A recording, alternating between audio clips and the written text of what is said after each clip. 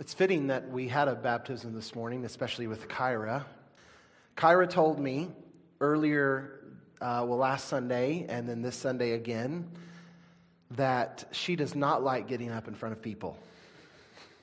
I think I've shared this before. Jerry Seinfeld said that the number one fear is public speaking.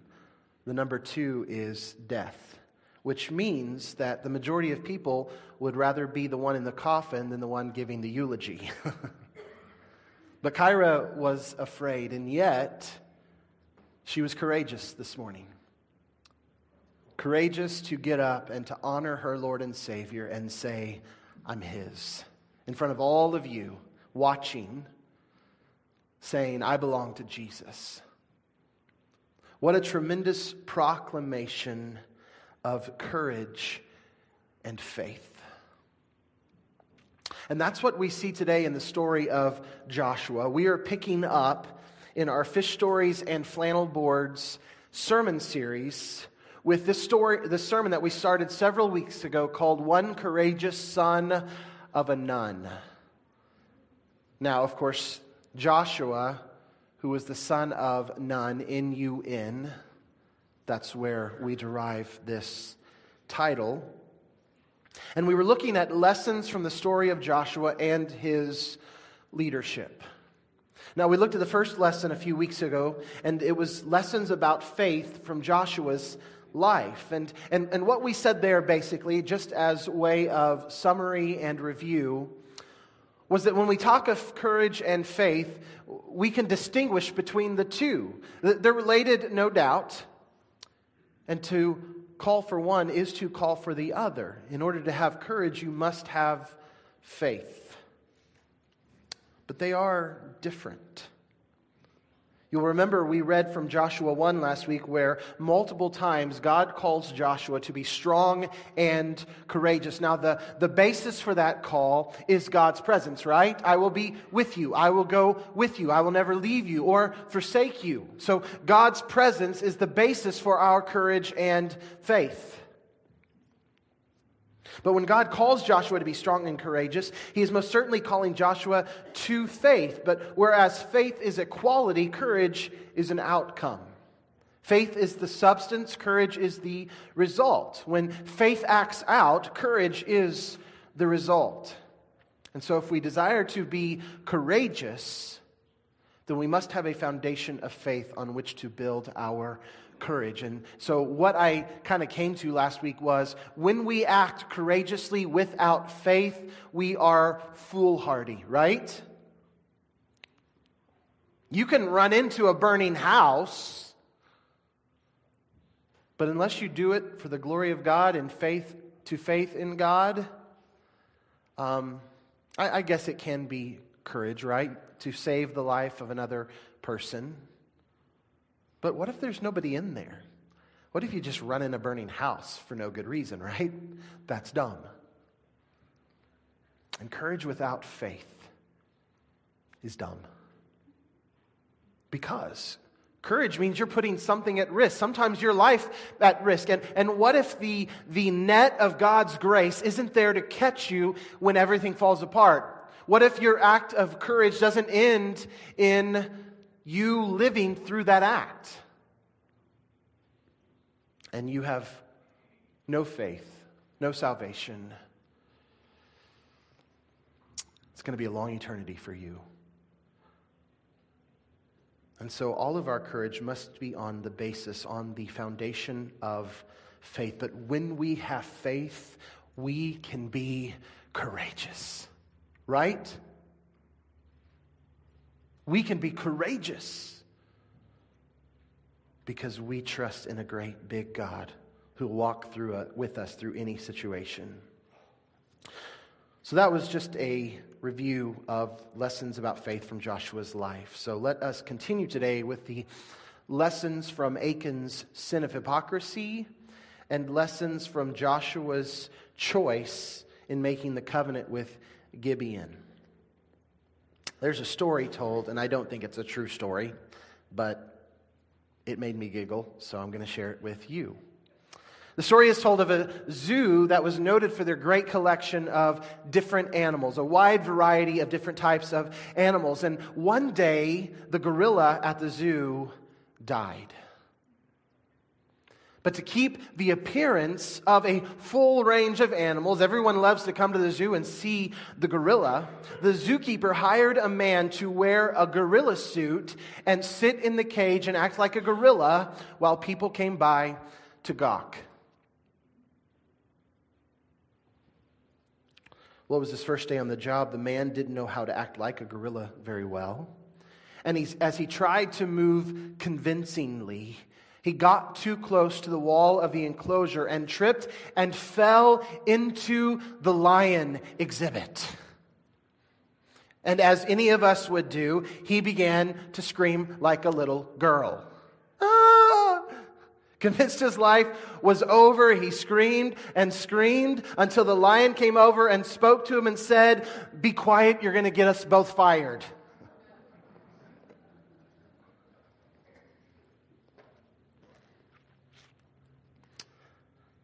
Well, let me ask you a question today, church. Are we a church full of believers displaying the heart of Christ? Or are we just a bunch of dressed up hypocrites monkeying around it being Christians? This morning, are we merely dressed up or are we sold out?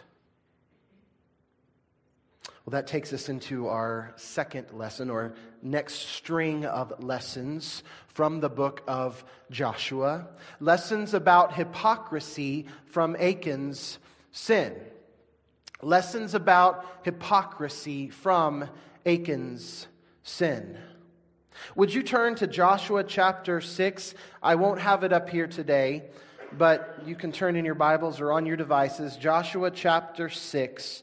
Verses 16 through 17, and then chapter 7, verse 1. So you'll remember in chapter 6, we have the fall of Jericho, right? The Israelites had been brought out of Egypt. They wandered in the wilderness for 40 years, or 38 years technically. And because of lack of faith, right? 12 spies went in. They all came out. 10 of them said, "There's no way, we can't beat them." Joshua and Caleb said, "Absolutely, we can take the land." But because of the lack of faith that these 10 spies displayed and the people along with them, they had to wander in the desert for almost 40 years. Finally, they get to come to the border of Canaan and cross over and go and take the promised land that God had promised to them all the way back to Abraham.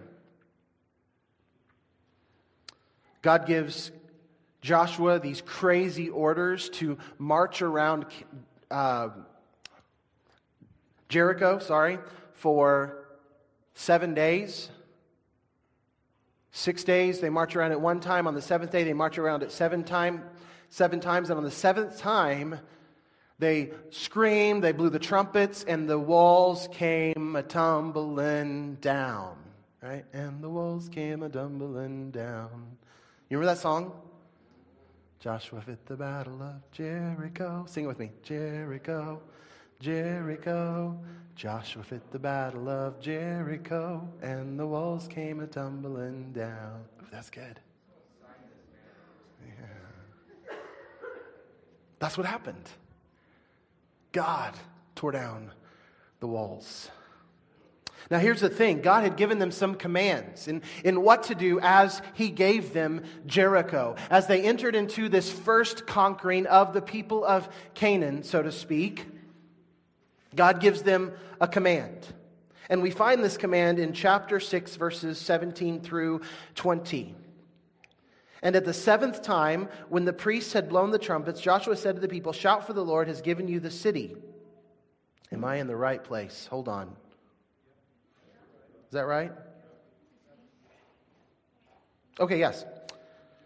"Shout, for the Lord has given you the city and all that is within it shall be devoted to the Lord for destruction." Did you hear that?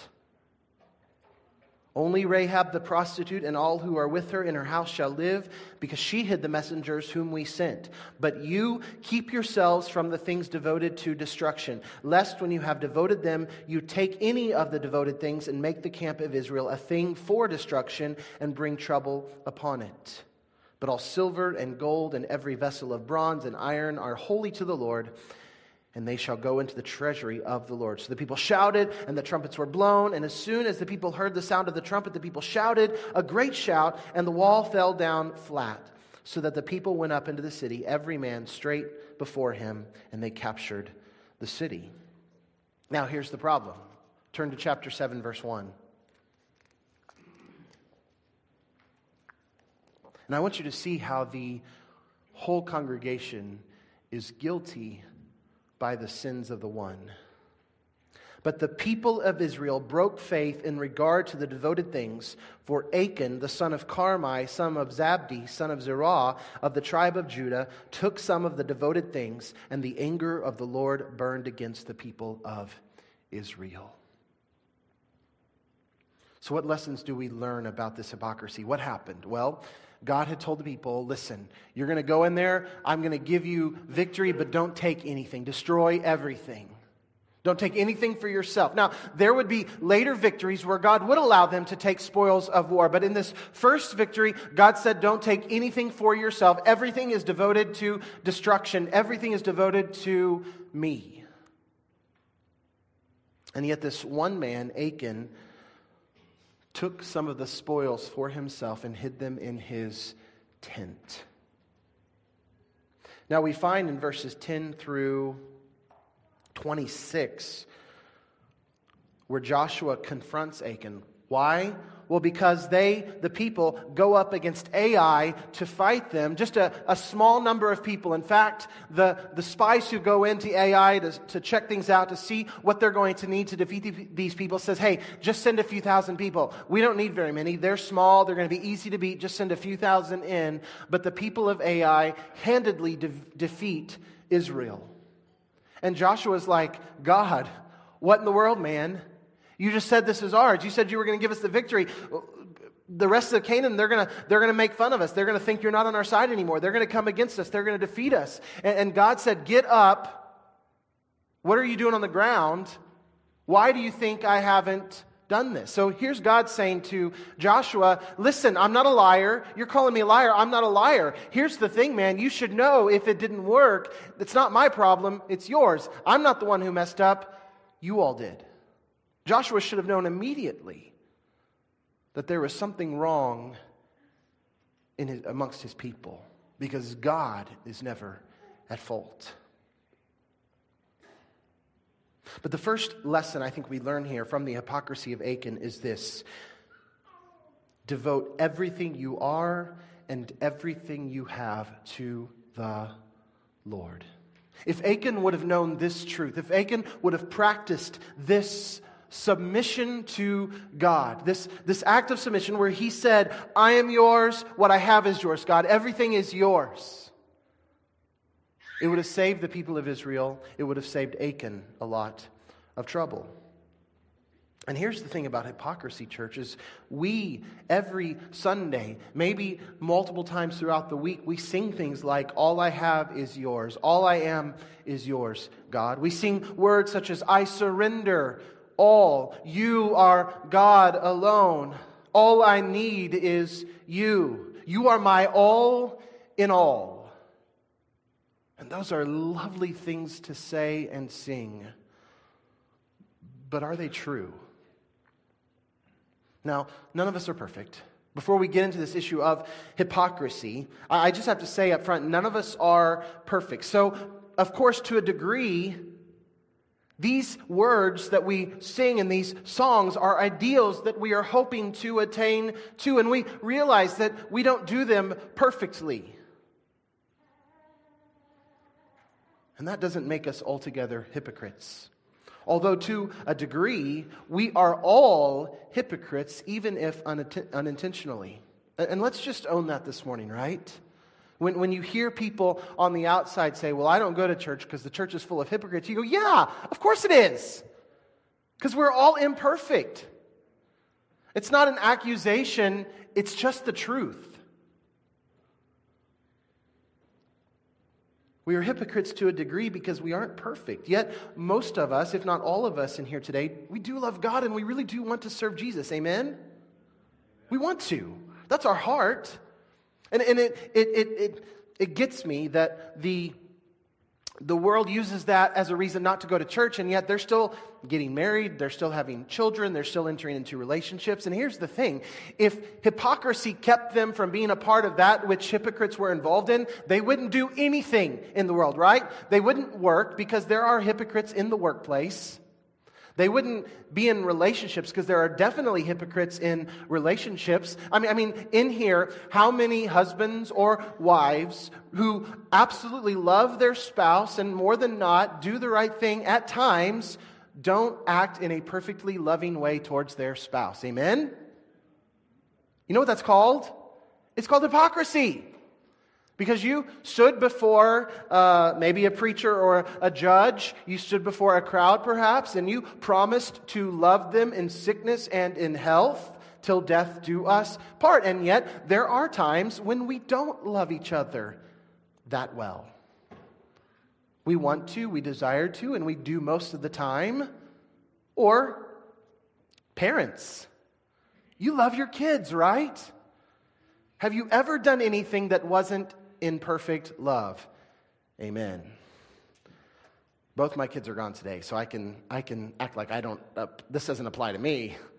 I do want to give out a shout out to my daughter who is on her way to Florida and who didn't take me.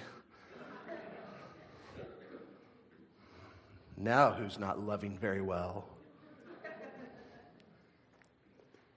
Or how many of us in here haven't honored our mother and or our father perfectly? Yeah. We want to, we love them, but we just aren't perfect, guys. So to a degree, all of us are a little bit hypocritical. Maybe not intentionally, but here we are. Being imperfect doesn't make us all out hypocrites. It just means that we aren't perfect. But there are those, like the majority of the Pharisees in Jesus' time, who give lip service to God, but do not honor them with their hearts and lives. There's no change of heart. I was just reading in Matthew 3 this morning. I knew we were going to have a baptism today, so I went to Matthew chapter 3, where John the Baptist is baptizing people at the Jordan River. Of course, then Jesus comes down to be baptized. And right before Jesus is baptized, it tells us that the Pharisees and Sadducees came down to the river to check out what was going on. And this is what John said to the Pharisees and Sadducees. You brood of vipers, who warned you to flee from the wrath to come? Bear fruit in keeping with repentance. And do not presume to say to yourselves, we have Abraham as our father. For I tell you, God is able from these stones to raise up children for Abraham. Even now the axe is laid to the root of the trees, and every tree, therefore, that does not bear fruit is cut down and thrown into the fire. Do you know what he was telling them? They weren't fruit bearers. They weren't legitimate children of Abraham, not according to faith and righteousness. And therefore, if their heart didn't change, they were going to get cut down and thrown into the fire. Or as Jesus says of these religious leaders in Matthew 15:4, where he was quoting from Isaiah 29:13, the people honors me with their lips, but their heart is far from me. Those are people who are dressed up but not sold out, right? They wore all the things that the Bible told them to wear. The cords and the gown and all the stuff. They looked pretty, but on the inside they were dead. They were hypocrites.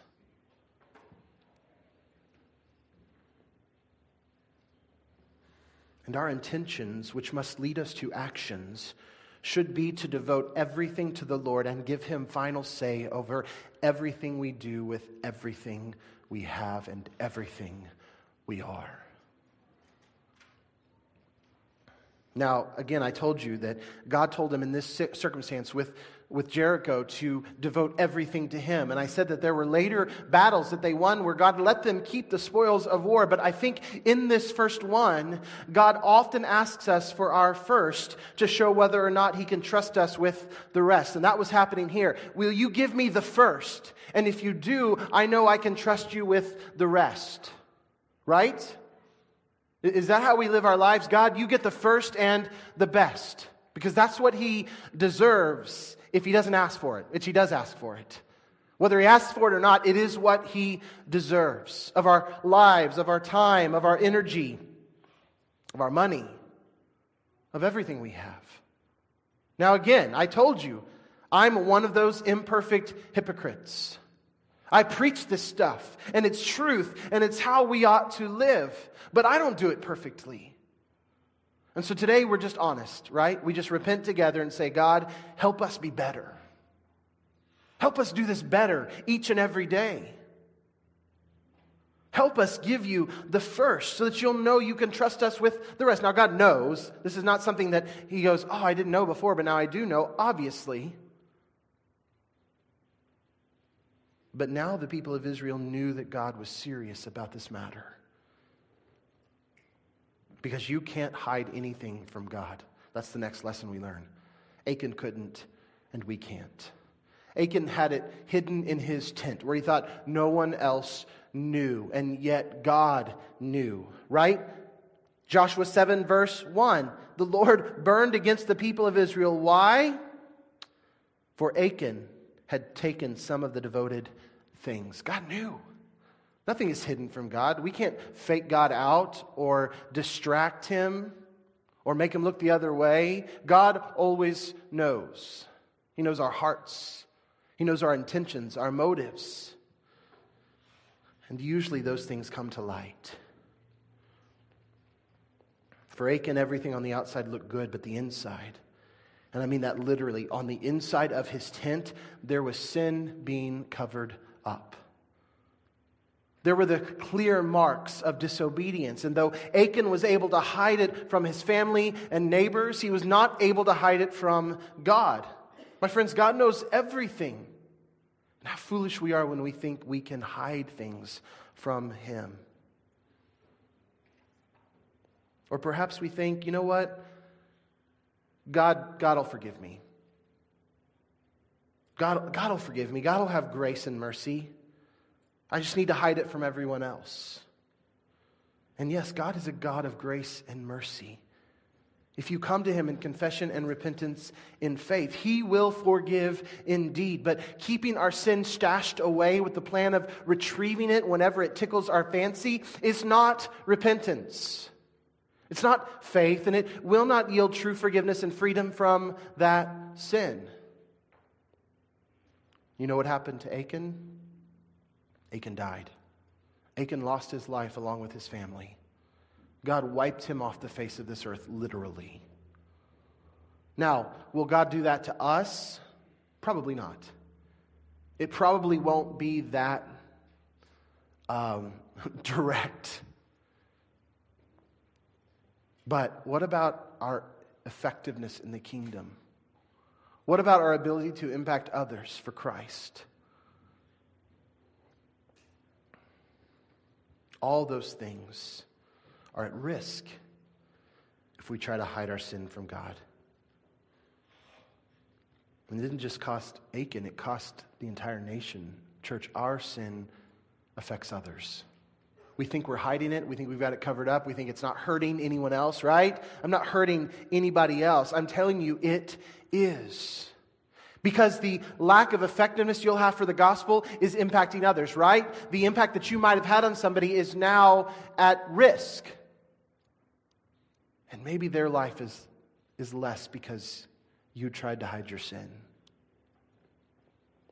At some point, hypocrisy and deception will come back to bite you. All right, let's move to our last series of lessons here from the book of Joshua. There's one more story that I want to point out. Now, obviously, there's several narratives throughout the book of Joshua. But I picked these three narratives, the fall of Jericho and the courage of faith that we saw in Joshua's life leading to his leadership, the sin of Achan and the hypocrisy that we learn from there. And the last lesson or series of lessons, or the last narrative that I think we can learn from in Joshua, or at least that I want to point out today, is lessons about making choices from the covenant with Gibeon. In Joshua chapter 9, we have this story of the Gibeonites' deception. Now, the Gibeonites were a people in the land of Canaan, one of the people groups that God had called the Israel to displace and conquer.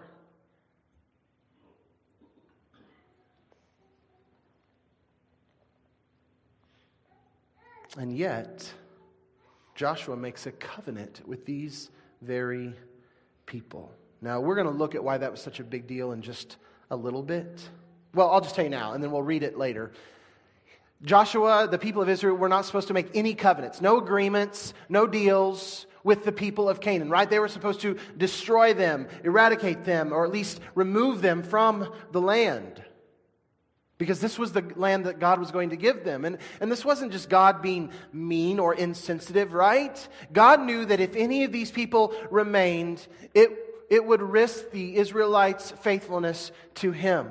They would turn to the gods of other people, and that's what we see. We see them intermarrying with these people, turning to their pagan gods, committing idolatry because of it.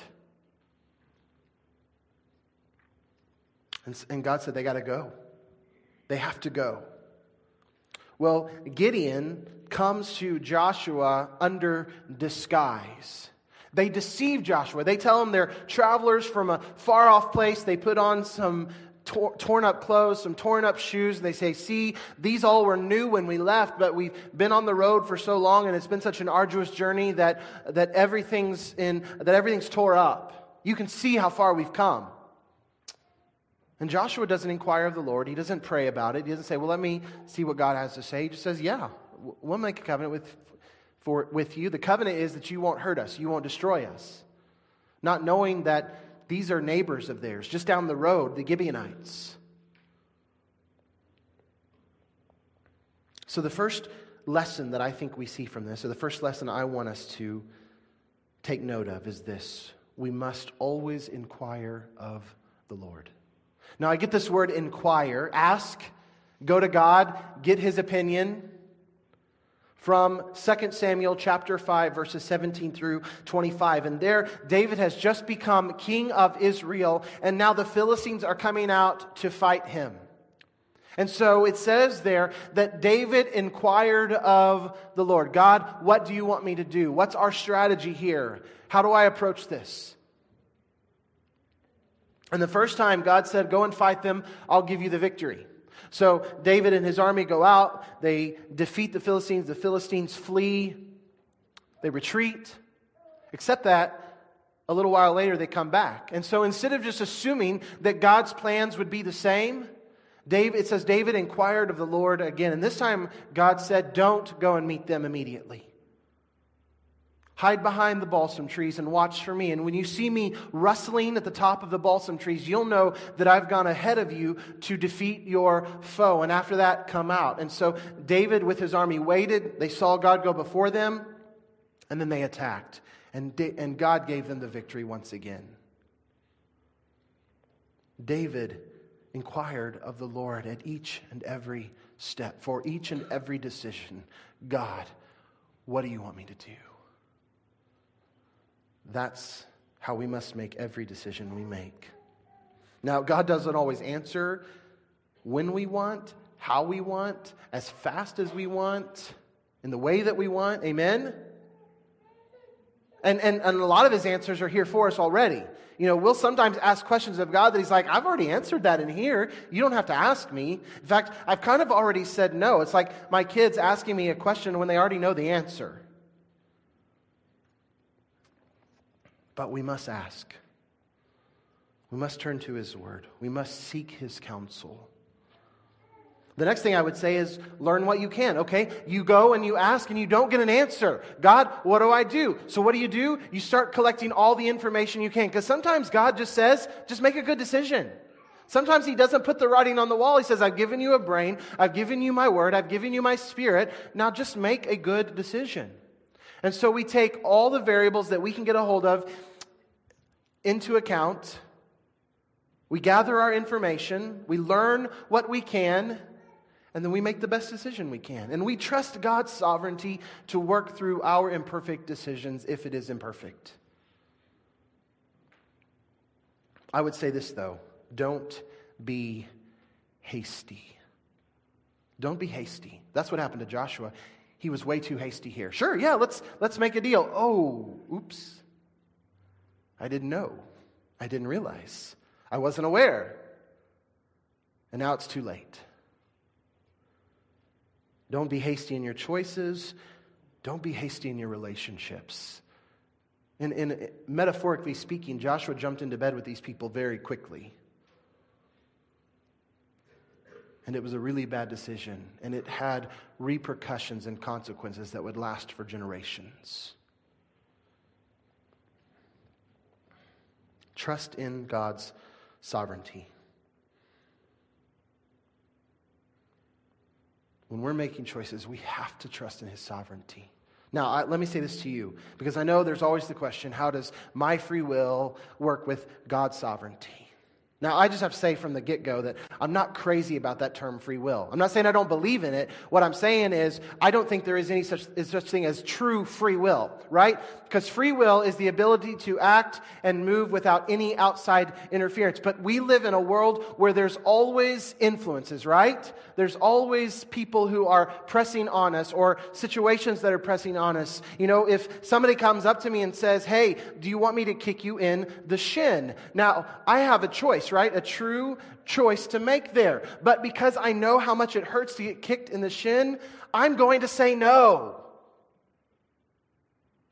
Right? And that's an outside influence. The knowledge of future pain will keep me from making certain decisions. Fear is an influence. Worry is an influence. Knowledge is an influence. So I don't like the word free will because we're not truly free in the sense of freedom to make those decisions. I like the word volition. I like the word volition or free agents. Because we have the ability to make real choices on a day-to-day basis. Good choices, bad choices. And Joshua had the choice here, right? God didn't swoop down and say, nope, don't make that choice. He let him make a bad decision. Now, we serve a Romans 8:28 God, right? Who can work all things for the good for those that love the Lord and are called according to His purpose. And this is where the sovereignty of God is the basis for our freedom and volition. Because we trust His sovereignty. We gather all the information. We know as much as we can. We find out as much as we can. We pray to God. We seek His counsel. And then we make the best decision we know to make in the moment. And we say, God, I'm imperfect. This decision may be imperfect, but I trust You to work through it. And that's how we don't get paralyzed and too scared to make decisions, right? Because we can become paralyzed in the moment and we don't make any decisions. And God has called us to be a decisive people in faith. After we've gathered the information, after we've prayed about it, after we've sought His counsel, in faith, we act. And we trust Him to work through it. Now, if He tells us what to do, we do that. If He doesn't tell us what to do, then we make the best decision based on His Word and His Spirit and grace. Be a person of your Word. This is what I love about this. Even though it came back to bite Joshua, Joshua didn't go back. Now, if you ask me, I think Joshua had every right to say, hold on a second, Gibeonites. You guys did this under false pretenses, so I don't have to keep my part of the bargain here. You lied, so I can break this commitment. But Joshua didn't do that. He was a man of his word. He was a man of integrity. He made this commitment, and even after he found out that it was made on false pretenses, he kept his word anyway.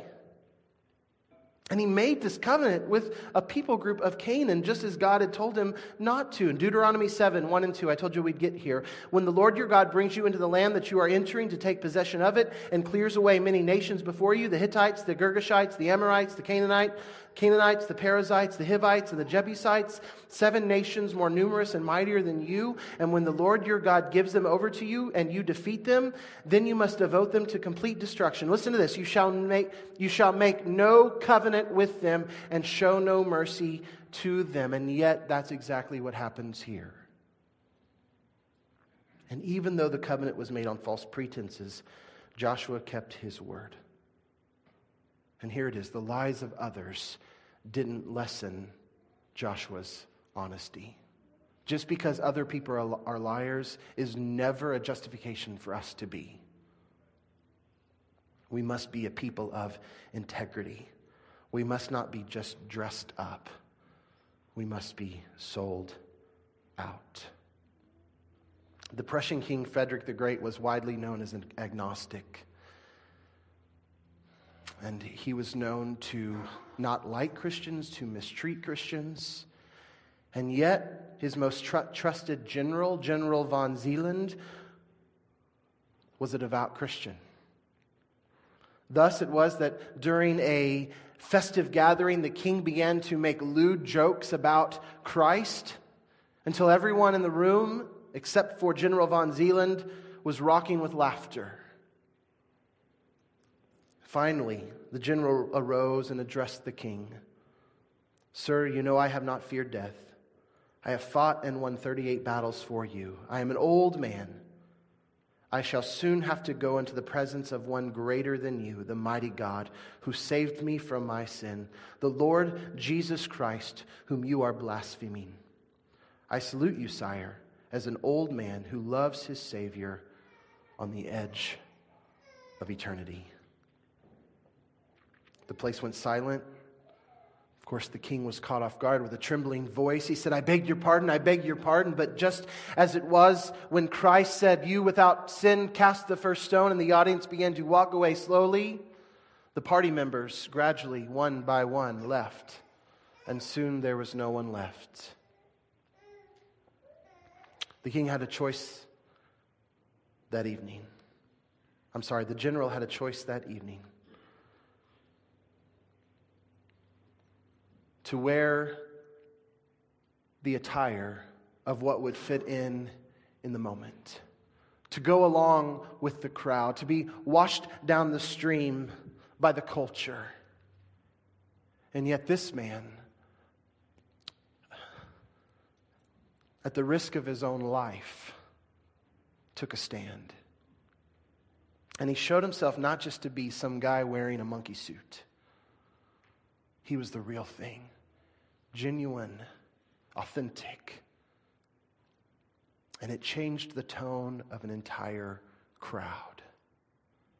Now, I don't know what happened. You don't hear in history how his stand made a difference in the lives of those people, but who knows but that it didn't at least get the king's attention and change the hearts of many people in the room that night. I'm telling you, my friends, it just takes one. One person not monkeying around with their Christianity, to be sold out, to say, "I'm His. Every decision I make, everything that I have, everything that I am belongs to you, oh God. My life, and if it's taken away in this world, so be it, because it will be yours in eternity." Oh church, one authentic believer taking a stand for love and mercy and grace and glory and holiness for Christ can change a generation. Oh, that you, that I, that we might be that one.